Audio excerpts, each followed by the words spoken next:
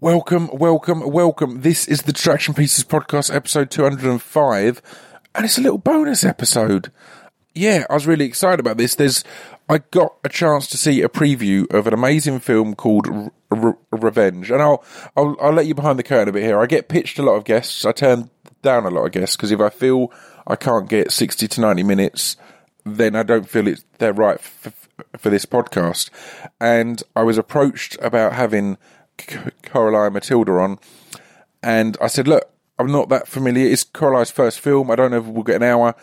I'll watch it and then I'll see. And I watched it and loved it. It's called Revenge. It comes out today in loads of cinemas. I think it's getting an increase in cinemas. It's in next Friday, but just have a look up. It's really good. Yeah, so I watched it and I adored it. And I said, look, we still might not be able to get an hour or 90 minutes because it's a debut film, but I'm up for it, and we'll do it as a bonus episode, and it'll be a mini one. And jokes on me, we could have talked for hours and hours and hours.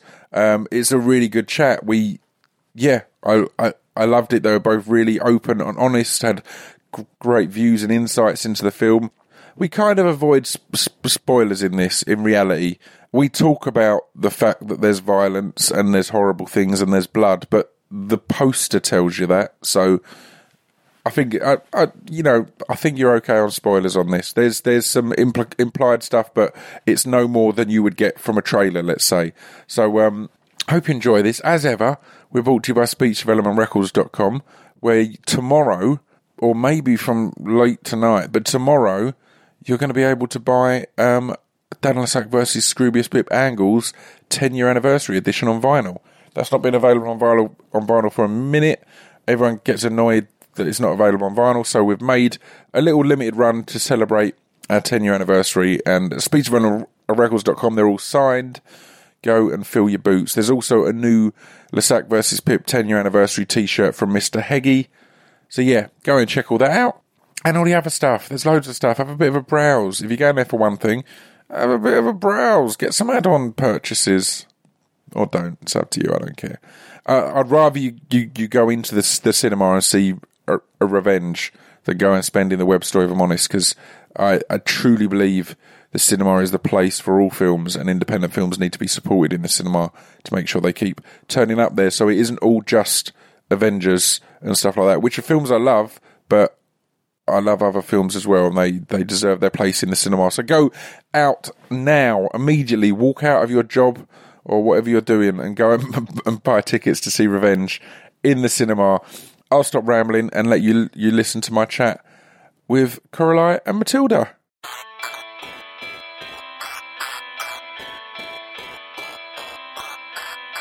This piece of fiction is the intro to Distraction Pieces. This piece of fiction is the intro to Distraction Pieces.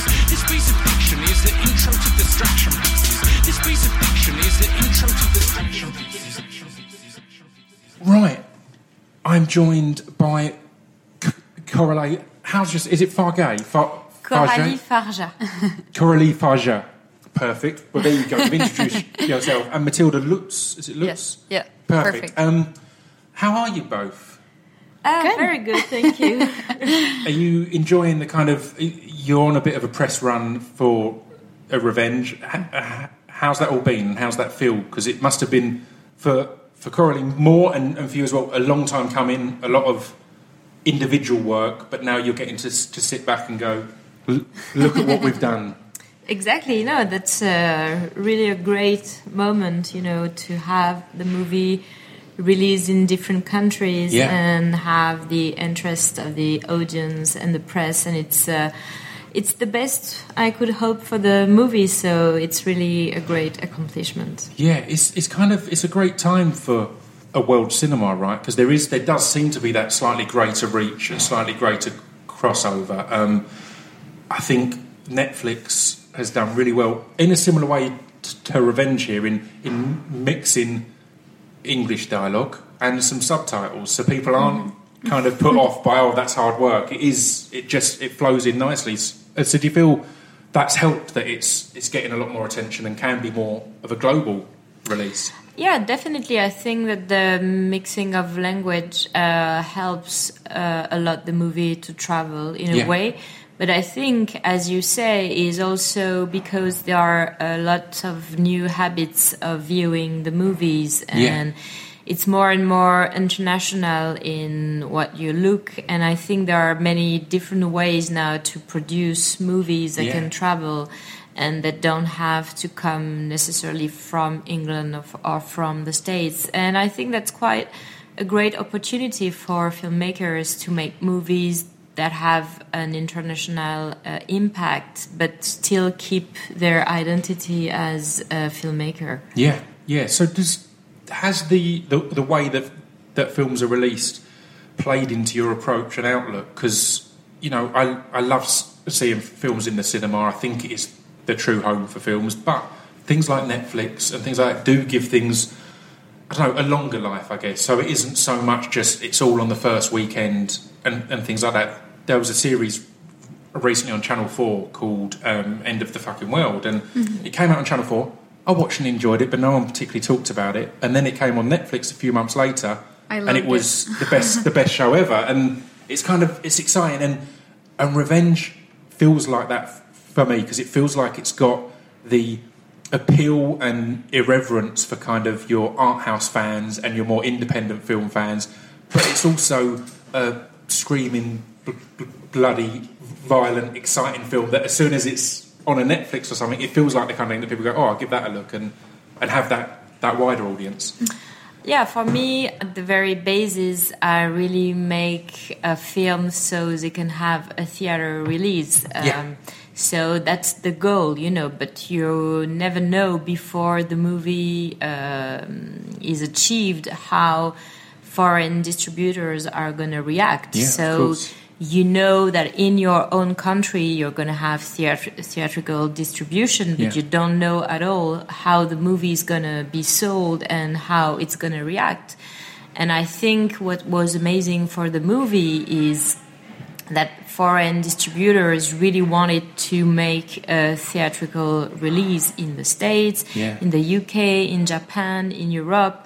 So for me, movies, you know, belong to the theaters, and it's great that they have another life on platforms, and there are many movies that I discovered younger on video, you know, on VHS or in a different way. But I think that's anyhow what makes a movie special, that at the beginning it's aimed for the big screen. After, you don't control that fate, that destiny, but I think in the intentions, that's what I was dreaming of. So I'm really happy the theatrical distribution happened everywhere. Yeah.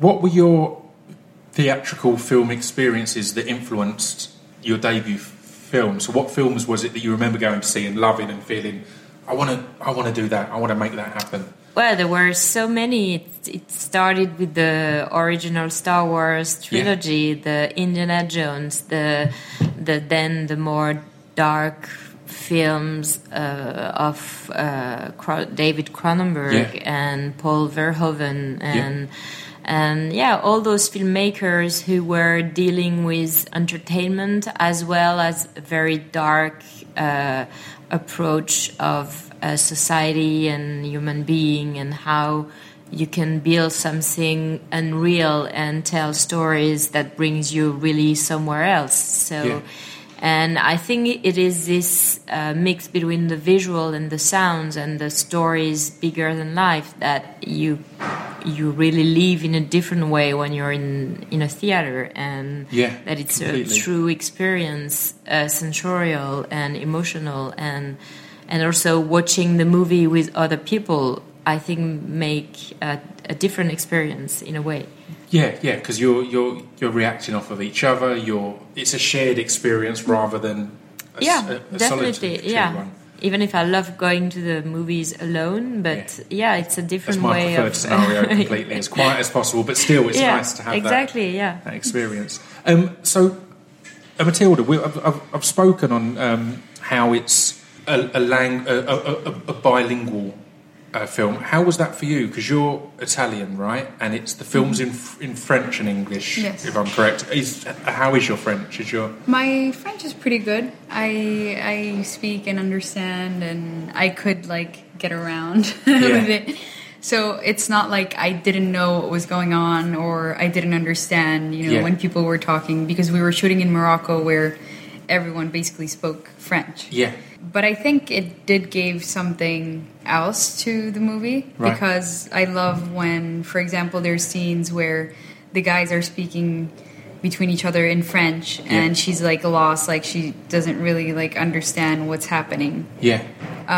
So I did like that part. Yeah, it allows it. And do you find, because I was surprised when I read that you were Italian, because the character is American. Is this correct? Or yeah. And again, it's just, do you feel playing with language and accents and voices allows you to lose yourself even more into a character rather than simply you're playing a variation of yourself? You're creating someone completely new. Yeah, I really believe that when you change multiple aspects of who you are, so the language or the accent, and the fact that she's completely different from what I look like in life, that really allows you to, like, I think, go even further, because you're not trying to, like, be who you are, but you're trying to, like, just portray a different person in the world. So it does allow you to, like, I think, feel more free.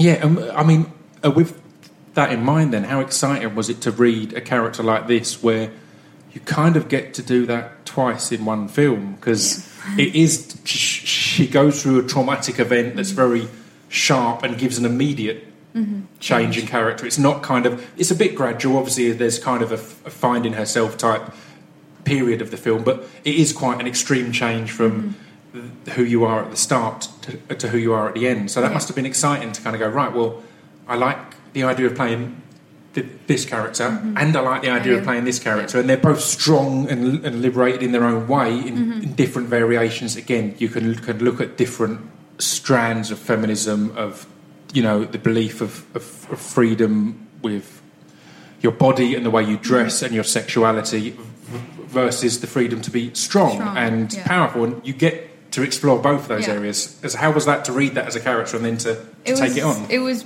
pretty incredible, and I think I didn't realize until we actually started doing fit. Like, I knew it was going to be challenging, and I wanted to take that challenge because I think I've always been seen as like the kind next door type of girl. Yeah. And it's hard to find roles that are compelling and challenging. Yeah. So, like, when I read it the first time, I was like, wow, you get to really, like, play two different characters in a film. Yeah.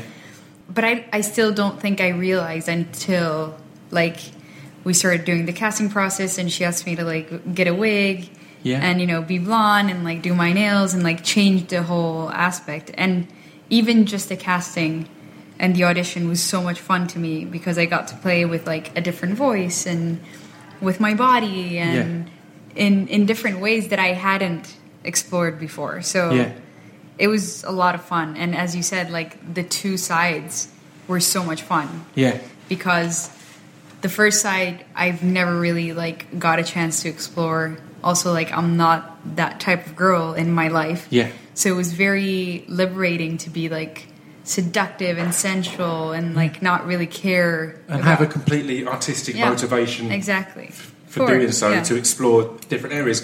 It's interesting what you were saying about the casting. Are you a fan of that side of the industry? Because I moved from music into acting 3 years ago, and it seems so real. I adore going in and doing castings because, as you said, it's playing with characters, it's trying out something new. I didn't go to film school or theatre school, so I didn't get to do all that stuff. So a lot of my mates who've been in acting a lot longer hate castings, hate all that kind of thing because it's just heartbreaking and you never hear back and all this. But it is, if you approach it with, wow, this is a fun experience to try out a new character, to push in directions I might not have gone, then regardless of the result, you're getting something as an actor from that, right? I think you want to see it that way. I think you want to have fun, and I think the times that you do have fun and that you do enjoy, like, the casting process and you go in without the intent of getting the role, but just like about exploring a different side of you.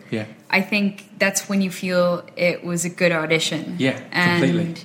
I think it should be that way. Otherwise, it would be like a miserable part of, and unfortunately, it's like one of the biggest part of our jobs. Yeah, of course. Because you do 100 auditions and you get one job. Completely. So I think it should be an enjoyable part. And sometimes you have more fun because it's probably characters that speak to you more. Yeah, definitely. And sometimes it's very, frustrating because maybe you didn't really quite get what you wanted to do, and maybe like you didn't understand the character, so you have very few days to prep the audition. Yeah. And maybe if you did have more time, you would have explored it more. But completely. It's fun. I really feel the mark of a bad audition isn't if you got it or not. It's if you enjoyed it or not. Because the fact is, if you've got the right mindset, if you're in this for the long haul, as long as it went well, you've made an impact on that casting director or that the director or whomever else. It doesn't matter necessarily if you got this specific role now, because the one that comes down the line could be 10 times more exciting. Like you work. First of all, I feel like every time you read a script, you get to learn things that you didn't know before. Every time I read a script, there's at least one thing that I learn. Yeah. Because you don't know things, so you research, and then, it's either like an accent or a personality or like a psychological trait that the character has. And so you get to like really explore already like certain things about a character that are going to stay with you forever. Yeah. And so the next time, you never know that the next job you're going to get is maybe an accent that you did in an audition that you're going to need to use. So it's a learning process. I found a character for an audition about a year ago that I've taken into about 4 auditions now because I love him. He's not got any of the roles, but I've got him there that I'm like, I love this guy. This is a really interesting person, and it does add to that. So it's all shot in one location.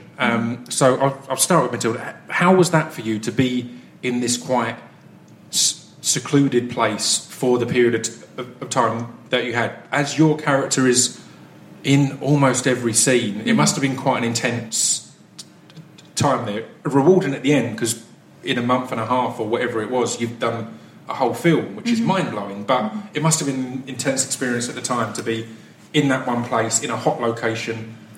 Cold. A cold location, was it? Oh, wow. It was freezing. Freezing, because it was February and we shot in Morocco. Right.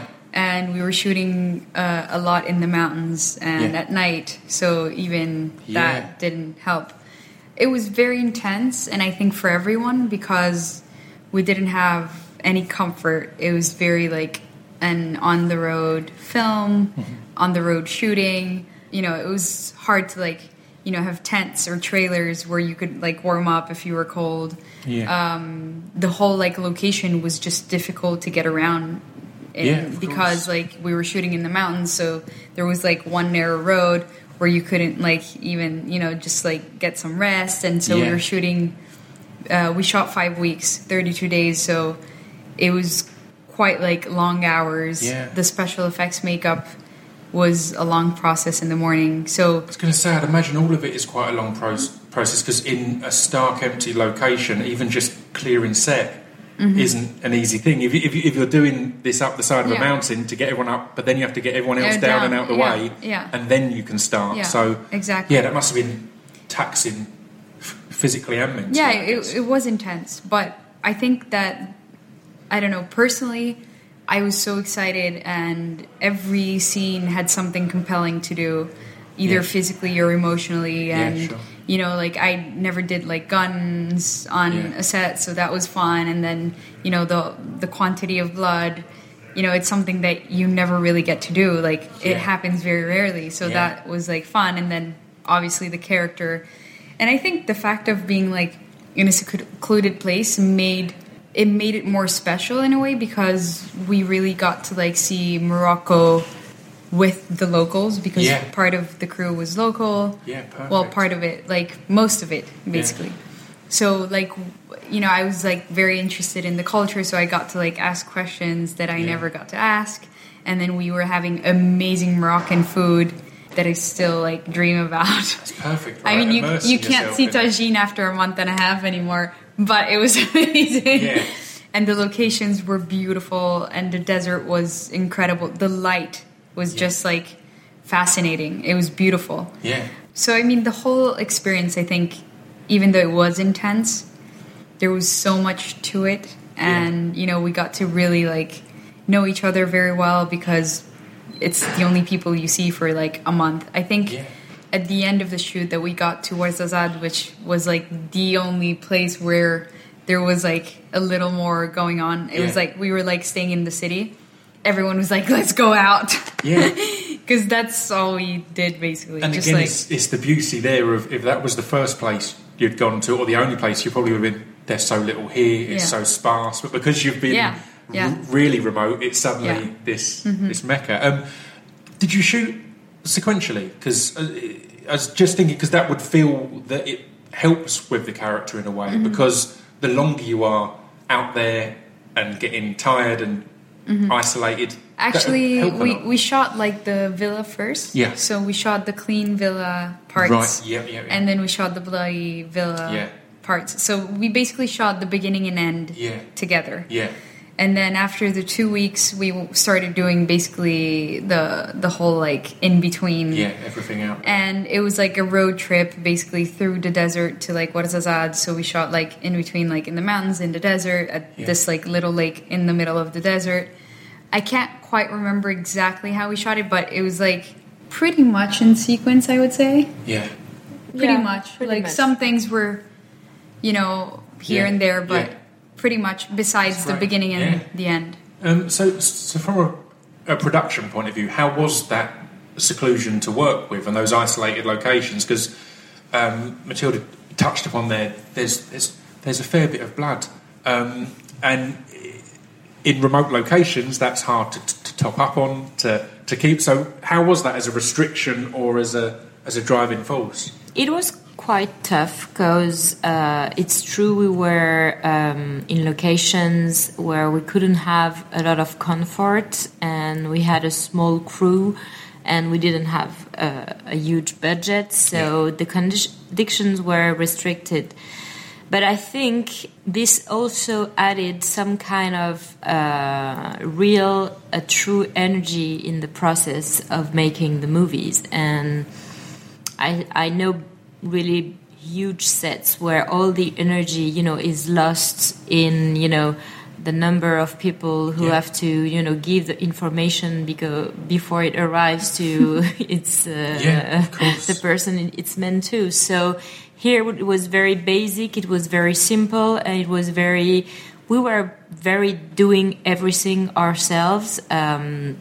We had, of course, stunts for some things, but we were really in the action. The crew had to be physically implied. You know, everybody was in that energy of making the movie, and we had to physically, you know, be there for the hard scenes. So, for instance, in the villa at the end, everybody was covered in blood. Everybody, you know, was running in the blood, and so I think it added something very, very special, even if it was definitely very tiring and physically demanding. Because, as Matilda said, it was cold. It was some days it was hot, but most of the time it was cold. And when you do every day something that's, you know, is challenging, there are no rest days, no days where you're shooting just somebody walking in the streets, you know, or transition scenes where nothing really happens.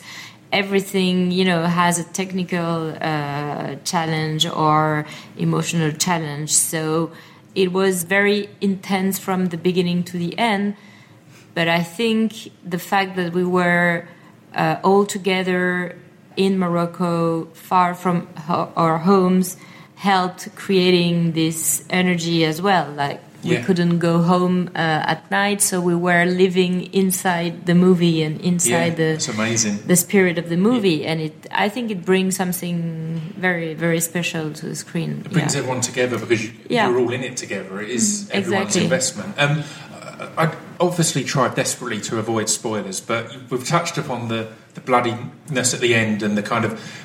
There was the essential ending scenes I just absolutely adored and thought they really nailed something really rare and hard, because it's a film that's so alien to our own experiences. It's a crazy situation that goes crazier, yet the ending chase scene essentially was so relatable, because anyone who's got children or godchildren has chased someone around a table or been chased around a table and been in that endless cycle, and applying that to an unimaginable kind of horror or thriller situation was perfect, because instantly you were drawn into that fear and panic, because you're like, you know how it's just, I'll turn around and go the other, and it made a really simple and restricted location and situation just so intense. So how was that to have it on the page and then to bring it to life and see it deliver on screen, I guess? Yeah, it was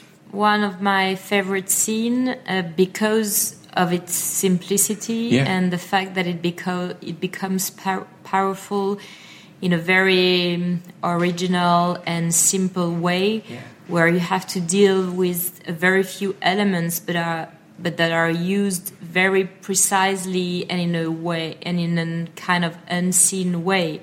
So it was very tough to shoot, because to reach to this simplicity where there is tension, everything has to be very precise and in a rhythm that I had in mind, that I had worked for a long time on the page to found the moments and the elements that were going to create this tension and keep, something very striking in the scene, even if nothing was really happening, you know.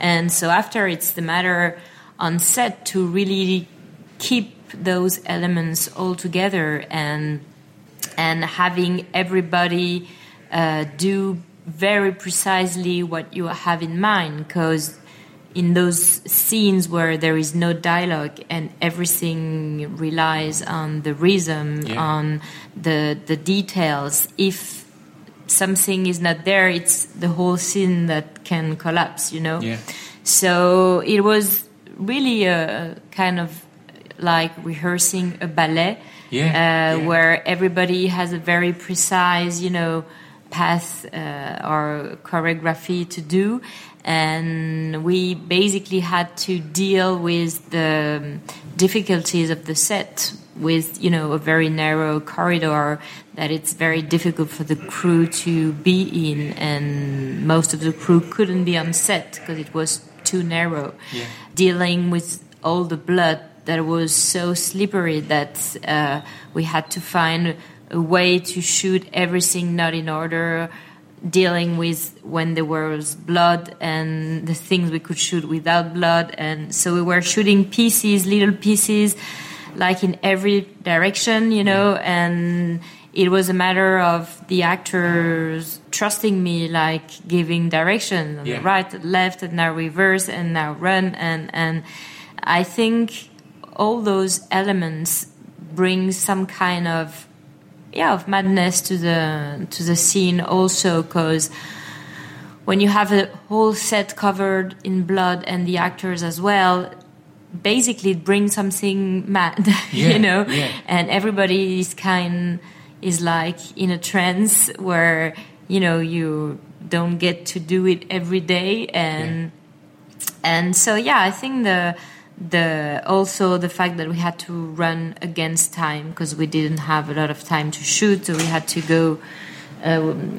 go quick, and all this created a very special atmosphere for this ending. The real tension and pressure versus the dramatic tension and pressure. And it's beautiful in such a modern film. That scene suddenly had that feel of the kind of thing that Melville was so good at, or feels like a Rafifi, where you're not relying on this sharp-witted dialogue or these quick cuts and action. It was just all this tension was silent, and as it makes it harder to escape as a viewer, I guess, because you're not getting to have the escape of reading subtitles or hearing dialogue, anything else. All you can do is look at this building and building and building, and you can't look away. It's unflinching and unrelenting. How was that to act out? Because again, it is such a simplistic scene, but it relies wholly on obviously the direction and the editing, but also on the intensity that is being delivered by the two actors on set. I think part of it was the fact that we didn't really have time to shoot that scene, so we were basically running around. At some point, no one really knew what was happening because basically with the whole continuity thing, with the blood on the walls or like clean walls, and then the fact that we couldn't run if the blood was on the floor because it was so slippery that it was very dangerous. Also, we were running kind of fast, so the Steadicam guy with the whole gear and in the hallway, it was kind of hard for him to run fast. Completely. So like basically at the end, it was just like Coralie basically telling us, go this way, go that way, do this, do that. And we were basically just like trusting that she had whatever she had in mind and she knew what she was doing. And clearly she did. So we were just like following her directions and doing whatever she told us to do. Yeah, basically. That's amazing. So as the writer and director and doing some of the editing and everything involved in this, how much does the thought, particularly in a debut film where you don't necessarily know as you're writing it how much budget you're going to have, how much freedom you're going to have, do the restrictions come into your writing at the start? Because I think horror or thrillers are something that thrive on restriction. They thrive on isolation, on one location, on things like that. The stuff that also help the person who's going over the budget. It thrives in the story if you can have those restrictions. So did those things come hand in hand as you were writing? Were you thinking, what's the film I want to write, but also what's the film that's going to be makeable at a level that I can direct it and I can edit it and I can have that control rather than have to hand it over to a far larger team? I was very aware before I started to write the film of the restriction you have for a first feature, and I think you win a lot of time and a lot of creativity by anticipating those budget limitations. Because if for your first feature film you're going to write a $50 million sci-fi, space opera, you're never going to get finance. It's tough, right? It's tough to get through the door. Exactly. And I also knew that for that film, my point was to have total freedom, like to be able really to do whatever I wanted. So I knew that I needed to keep the budget low to keep this total freedom, because of course the more money you get and the more financier come in the way, it brings different things you have to do, like maybe you're not free of the cast, or maybe you have to restrain yourself at some point. So I really wanted to be 100% free of all my choices, because I think that's really the real interest of the movie, to have a unique vision and a real, original way of doing it. And so for that, I had in mind, the elements. I knew the budget would be quite small, so I needed to find a way in the writing to make, compelling scenes, but where there wouldn't be, massive explosions or stunts and definitely it brings a lot of creativity, because I think the final scene came partly because I had to deal with the fact that, okay, I want the final to be back at the villa, because I think it's a interesting, direction to go, but I know I can't make the villa explode. I can't, destroy the villa. So I have to find other elements that are going to make the fight between the two protagonists interesting. Which made it better. Exactly. Yeah, completely. Definitely better. I love those restrictions. A film I loved a couple of years ago was a comedy, but it was called Super Bob, and it was about a superhero, but it was a debut. It was low budget, as they made it about a superhero on his day off. And it gave this amazing dynamic and found this great humour, but part of that reason was because they couldn't afford to have a superhero flying around all the time and doing all this amazing stuff. Whereas if it's on his day off, you cut all of that out. Definitely, and also I think as you say, for me the action stuff, we've seen it all. I mean, there are so many, big budget movies where, the editing is so fast you don't even know what you're looking at. So I think for me the interesting way to stage action is not with doing more, because I think we've seen already the most, on screen on other types of movie. But I think what is striking now is to be able to create something interesting and striking with very, very few elements. And I think that's what filmmaking is about, also to know how to use very powerful images and symbols to create emotions and visceral feelings. Yeah, completely. And rather than just, as you said, blind them with the editing. And because the fact is now, it's hard to impress anyway, because you'll just assume that it's all fake. And people like S. Craig Zahler is someone I really enjoy. The way he does his action scenes of unflinching. You just have to watch it, and they're not fast, and they don't look great in a trailer with some amazing music put over it. But man, they're engaging and engrossing. And I got a similar thing here, particularly with some of the gory elements. It's quite brutal. It's quite gory. I'll start to wrap things up. But before I do, how crucial was that to you to give these kind of to give stuff that is very real in the almost unimaginable situation that is like unimaginable for a regular person's situation that you're presenting, but making it real, and you can't look away, and you have to just encounter this and go through it essentially with the character and with the lead and enjoy those or survive those experiences. I can't really say enjoy. Mm-hmm. Yeah, for me the reality of the flesh and of the wounds was a major part of the artistic use of violence, and I wanted the film to be very violent and bloody, but I didn't want it to go into horror, where violence is used only in a very realistic way to harm the most possible the character. I wanted to create something more hypnotizing with the violence and the blood and the flesh, and I think this goes with the same way the way you're going to film it, the rhythm you're going to put in it, the fact that you are taking your time to show stuff that are really kind of a mirror of the madness of the characters, and brings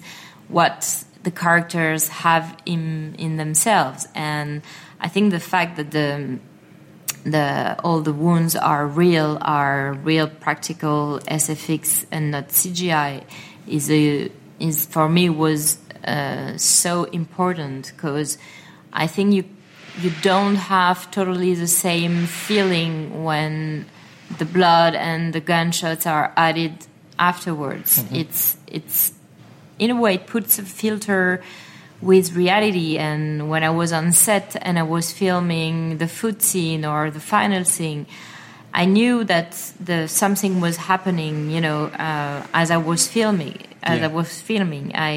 I could see, the interesting experience creating under my eyes, and I also knew that I would use a lot of music that was not realistic, that was kind of hypnotic, put you in a trance, and that was part as well of the process. So and I like very much the visceral part of the film, which for me is the most important and adds, I would say, the personality to the story. It's the way you're going to experience it as a viewer.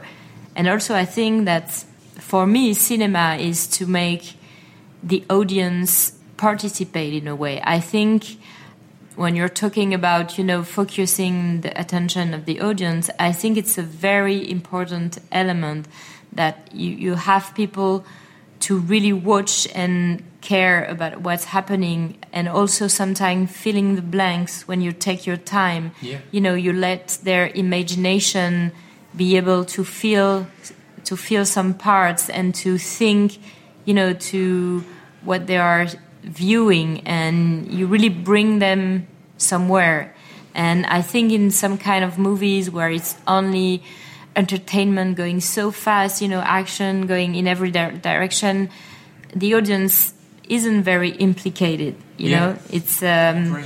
And I think it's a very different experience when you lead the audience to really go into the movie and be with the characters, with the filmmaking, and make them, really feel the experience. And I think it adds a lot to the way the movie is perceived. Yeah, and I think it's now there. It makes me think of kind of when you've got a kid learning to ride a bike and the dad's running along and pushing behind. And at the start, you lead them into the film, and then halfway through the film, you look round and realise that no one's leading you anymore. You're there, coming on the journey yourself and filling in the blanks that need to be filled in and pushed along the way. And I think that's good filmmaking, right? Exactly. And I think you have to trust the audience that they're not going to be bored because you take your time, that they're not going to be bored because you make, you have a strong vision that you stress. And I think it's really about trusting the audience and their ability to enter your world and to give them your world to enter into. Yeah, completely. So I'll finish up by asking both of you, what's ahead? There was kind of a time, I'd say 5 years or so ago, that in general everyone's dream and goal is to make it to America, and I love American films as well, but we are at a point now where cinema, from TV to film, from Italy, from France, all over the world, can have its own artistic place, and in the UK as well. It doesn't have to be that goal. You can go that route, but then you've got people like Gaspar Noé and all these other people who are just going, no, here's what I do. I've already achieved where I want to be. This isn't a stepping stone to directing an Avengers film. Mm-hmm. This is what it was meant to be. So what's your focus going forward? Because you said at the start, obviously, Star Wars and things like that were things that led you into cinema. So, yeah, what's the plan? Definitely. I want to keep exploring my own universe and my own visions. So I will definitely keep writing, my movies and keep creating the universe I have in mind. And I think what is great nowadays, it's that there are definitely, as we were speaking at the beginning, very different ways to reach an international audience, and you can make it by various way of producing your films that can be made from France or from Europe and not necessarily from the States. This said, I think the United States offers also great opportunities in being, I think, still an industry that, still make great cinema, even if some of the movies for me now, the big movies, are not necessarily what I want to go towards. Yeah. But I think it's an amazing opportunities in terms of actors. They have amazing actors, and it can be great opportunity to work with these actors, and they have a way of thinking that is still very adventurous. I mean, it's everything is possible. It's true, and I think it's just about making the right choices for you, depending what you want to do or not to do, to find the right people to work with on the right kind of films and budgets, and so as to keep control of what you're doing. And it's true that If you go directing an Avenger movie, it's not necessarily only your vision that it's going to be on the screen, and it's the rule of the game. Either you go for it, or you want to make more personal movies, and you don't go towards those kind of movies. So for now, I definitely want to, keep exploring my own path. But I keep, and I definitely open to also the new opportunities that are opening right now in the States, and in a more international way of making a film that for me don't have to be either in the States or either in France. I think there are various ways now to collaborate and to take the best of different systems, but you have to be aware of who does what and how to choose the right team for you, so as to make the films you really want to make. To make it work and find that balance, it's ignorant, I think, to think that all big budget American films are going to be rubbish or restrictive, and all independent films are going to be free. Exactly. Both can go either way. I think a film that comes to mind recently was Lynn Ramsey's "Are You Were Never Really Here," which is very American, but it feels like a European independent film. So totally, if you can find the balance and the right people, it's a perfect route to go. That's a crazy film. It's amazing, isn't it? It's crazy though.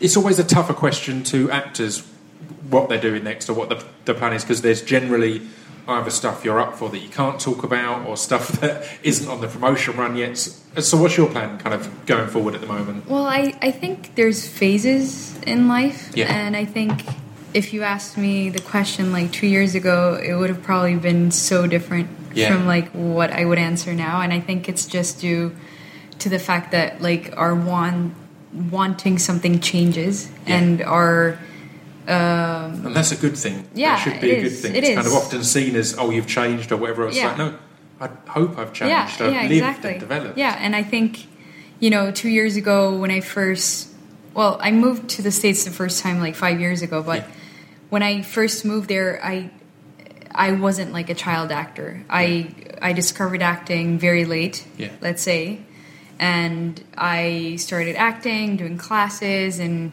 started meeting people. Both of my parents are not in the industry, so I never grew up with like watching movies. It was never a thing. So I'm discovering now, directors that I didn't know, and like also like old movies.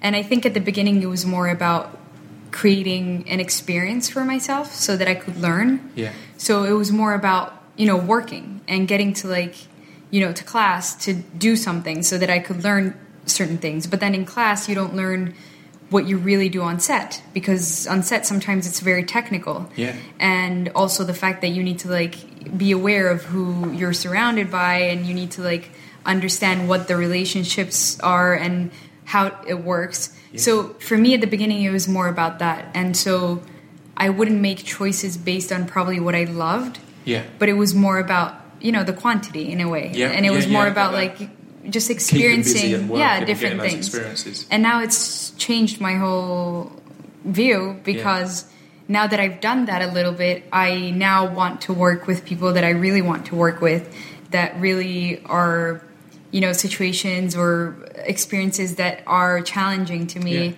And also just like working with Coralie on Revenge, I realized how important it is, the relationship between the director and actor, which I always knew it was. Yeah. And I know that I feel in a way that a good director can have anyone act. Right, yeah. And I don't think it's necessarily the opposite. So I really just want to work with like good directors, and also on things that I really think are, challenging for me, because I love to grow and I love to learn. Yeah. And I'm always, as long as it sometimes humiliates you to like do mistakes. Right, it's still like something that I think you learn much more from mistakes than from what you do right. Completely. So that's what I'm looking forward to. That's perfect. It's the thing I love in my brief time on this side of this industry is the beauty of it is that a year before Revenge,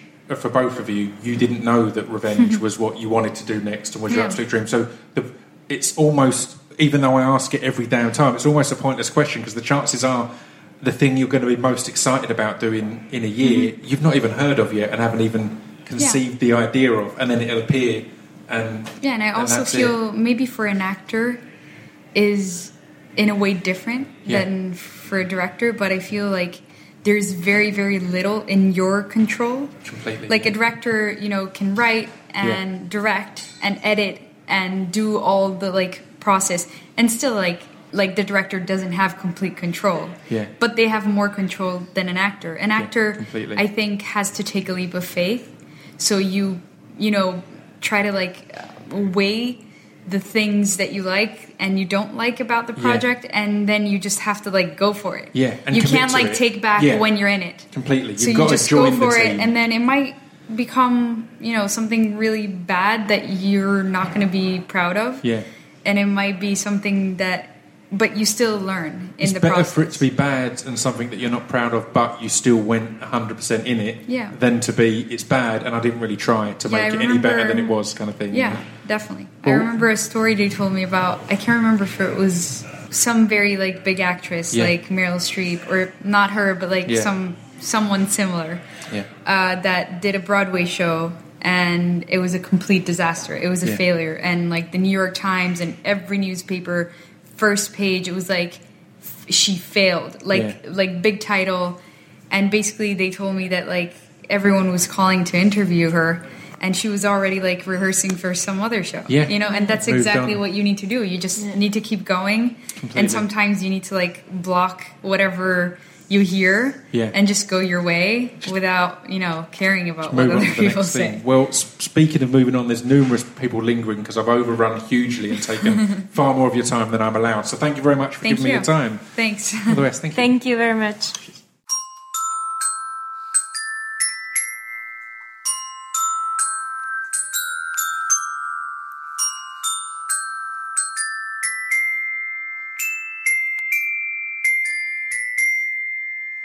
You've been listening to Scroobius Pip's Discretion Pieces. There we go. I told you, like, we could have talked for hours and hours and hours. What a great conversation. Two amazing and inspirational women with great outlooks. I really enjoyed that. I'm going to go now, as this is a mini episode on the Friday, so I don't want to ramble on too long. Next week's guest is the wonderful Mark Goddard. A lot of people have been waiting for that for a while, so I'm glad to get that in. I've got an Ask Pip I recorded a while ago I need to put out at some point. A few of you have been hassling me about that because you saw me ask for the questions and then haven't heard my answers, so I'll put that out soon as well. So yeah, thank you for tuning in. You're welcome for the little bonus episode. Go and watch a Revenge. You're going to love it. And I'll see you next week. Cheers. Bye.